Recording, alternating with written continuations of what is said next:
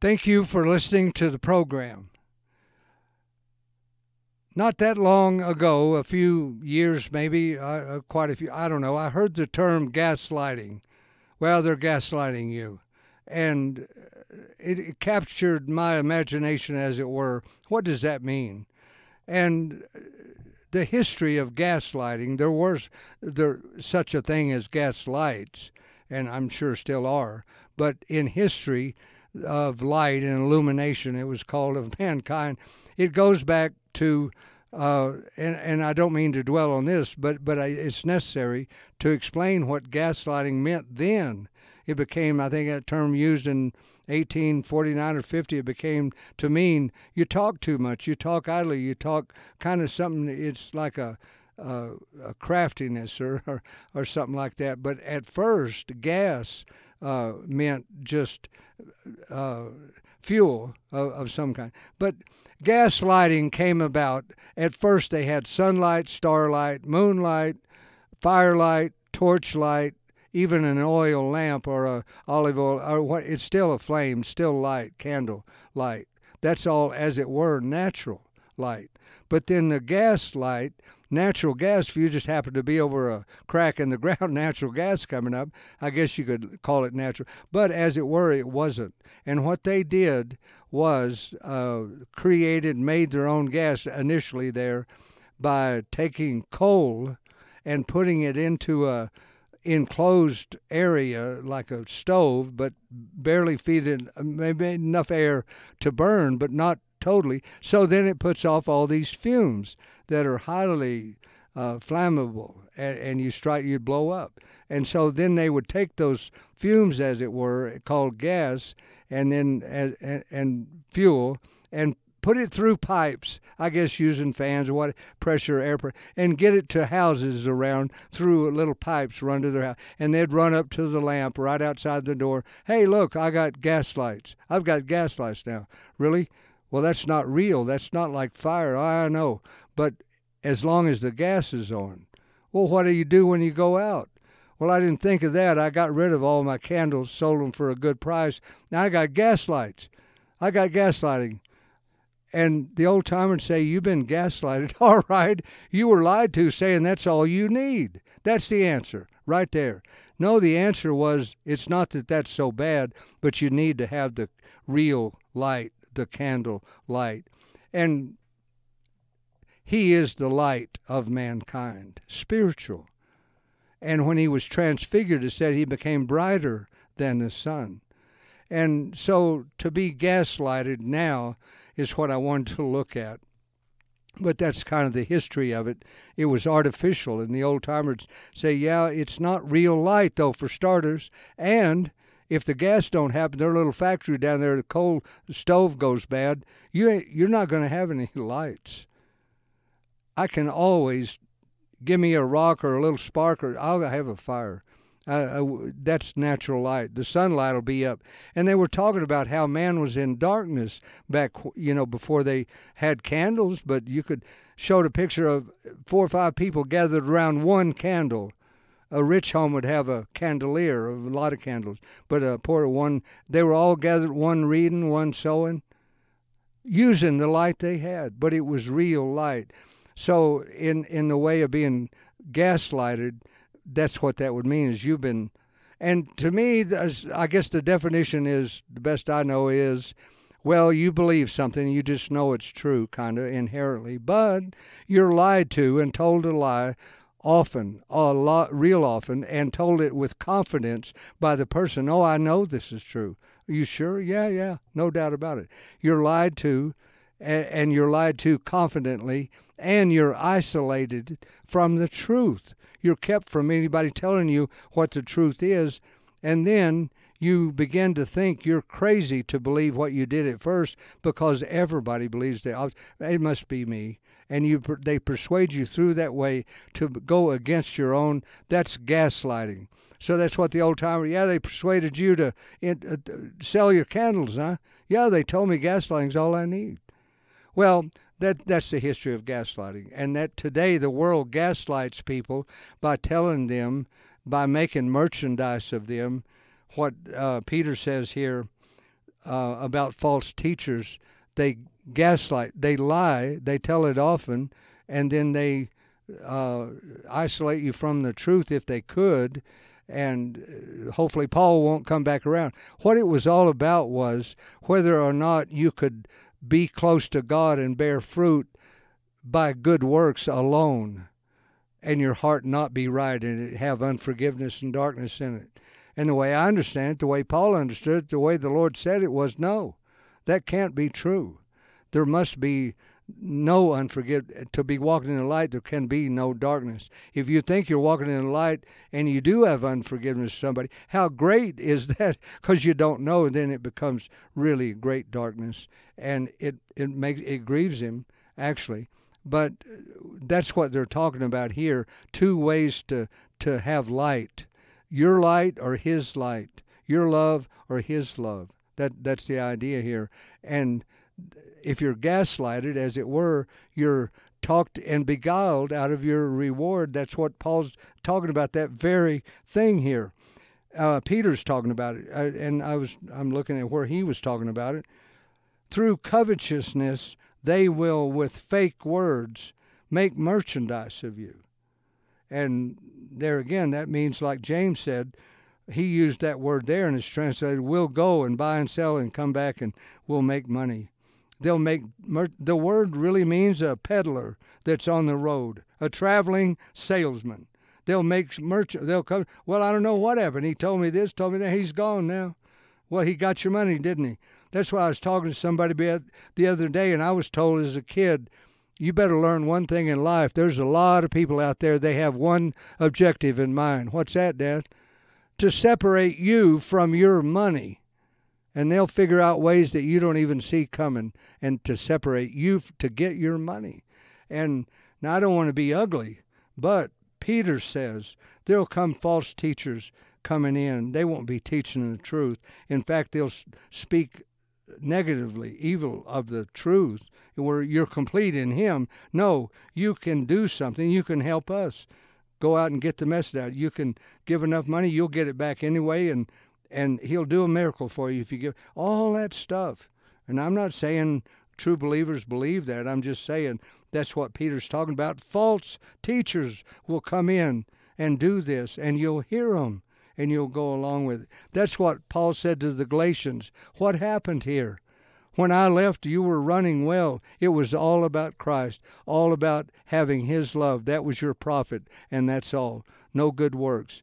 If you love him with your whole heart, you will love others, and whatever you do or say will be good. But if you don't love others, you actually don't love him with all your heart, and then whatever you do and say that's good isn't profitable, it doesn't mean it's not good. It's kind of like when he was talking to the crowd there and his family showed up and said he's beside himself, he can't even eat. Go and tell him we can't even get to him. That's how bad it is. The crowd won't let us in. But send a message to him and tell him we're waiting. And he said, who is my family? My family are these listening to me. Maybe they should have been sitting there listening to him. That could be said. But you'd say, well, they're not your family. He would say, yes, they are my family, my human family. Sure. It doesn't. So good works, it doesn't mean they're not good works. It means if you depend on them to be close to the Lord, that's what they did in Galatians about circumcision. And he said in Christ, it doesn't matter if you're circumcised or not. It doesn't matter if you give money or not. That in and of itself is useless in as far as understanding him. And he said what works is love. Faith that works by love. Circumcision, it doesn't do any good. Or not being circumcised doesn't do any good. Only faith in him, the new creature. And that works by love. That's its fuel. That's how it works. It's not human love. So the old-timer would say, well, if you want to make a parable out of that, I'd say you've been gaslighted. You've been taught that your love's okay as long as you love maybe 8 or 9 out of 10. Nobody can love everybody. You've been taught that. You've been lied to, and you've been told that over and over and over. It's kind of like 3 men at the wise men, three of them at the manger. Did not happen. How many cards? I mean, why even say anything about it? Because most people, what? Well, no, it doesn't say that. at all. Why? There's probably more like 30, not 3. I don't know. It doesn't matter. That's just even meaning well. You lie, and here these people, Peter, he's talking about, don't even mean well. They're after what you can do for them. And what's the big accusation about the church? Oh, they're in for it for the money, the preacher, a lot of them. That's what it's all about.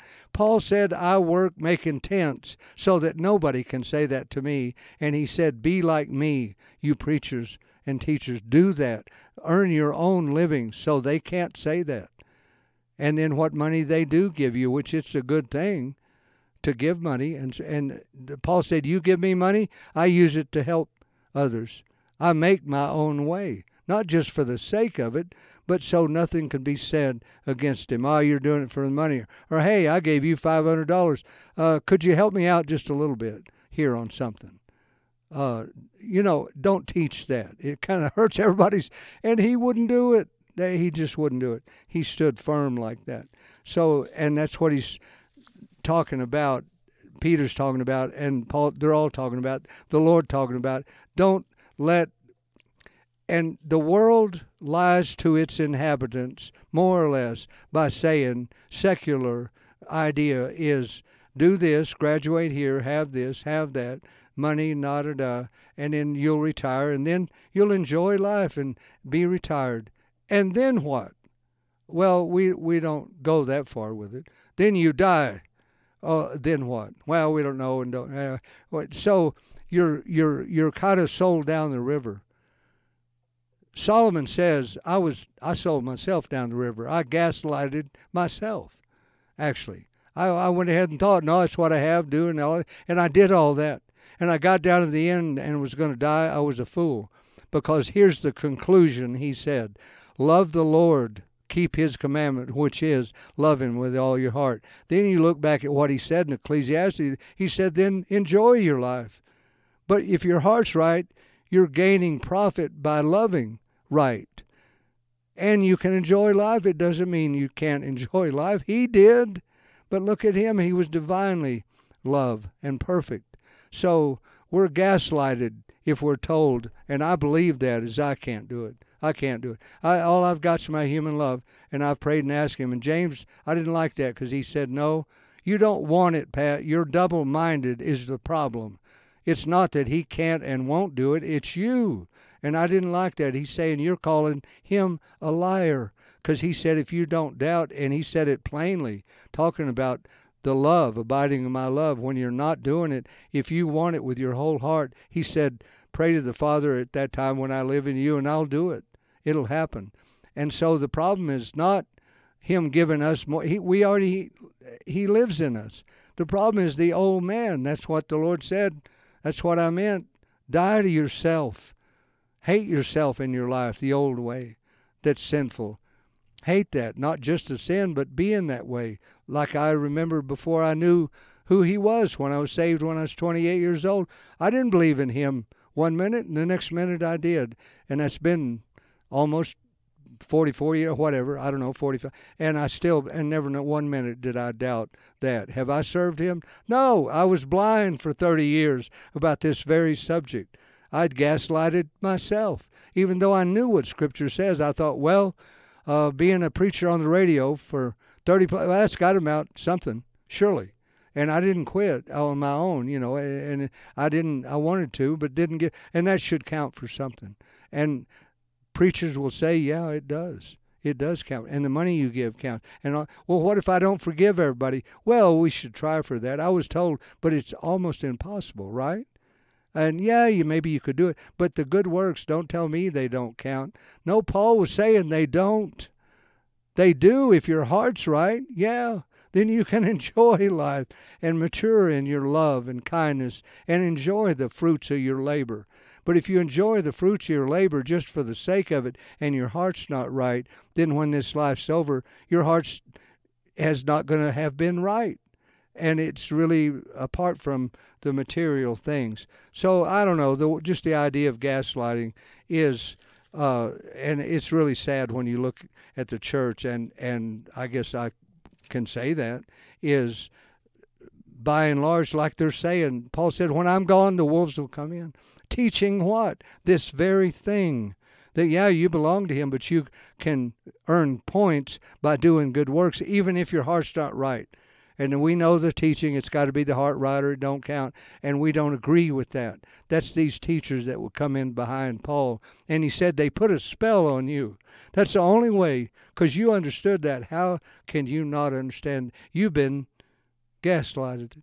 You've been told a lie, and you believed it.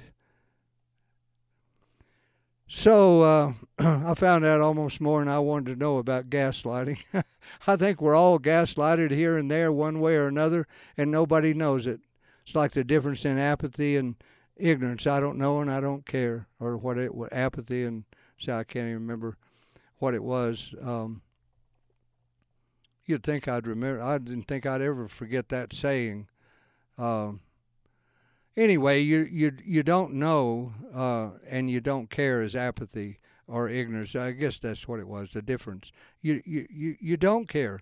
And believers, oh, I know, that's what the preacher said. And I know you think differently, but I don't care. I don't know about that. I just know what I know. And my good works are going to count. They will. Even if my heart's not right. I have talked to people that are missionaries, and most of them believe that. And like I say, I found out why the term gaslighting was an attraction to me, and I had to know what it was, and kind of spent today looking at that.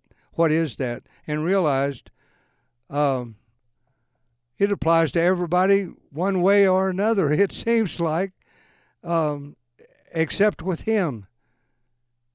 He doesn't gaslight anybody. He doesn't lie to anybody. And when he said, abide in my love, that's the fruit, he meant that. And he wasn't just saying that. It is true. Thank you for listening to the program.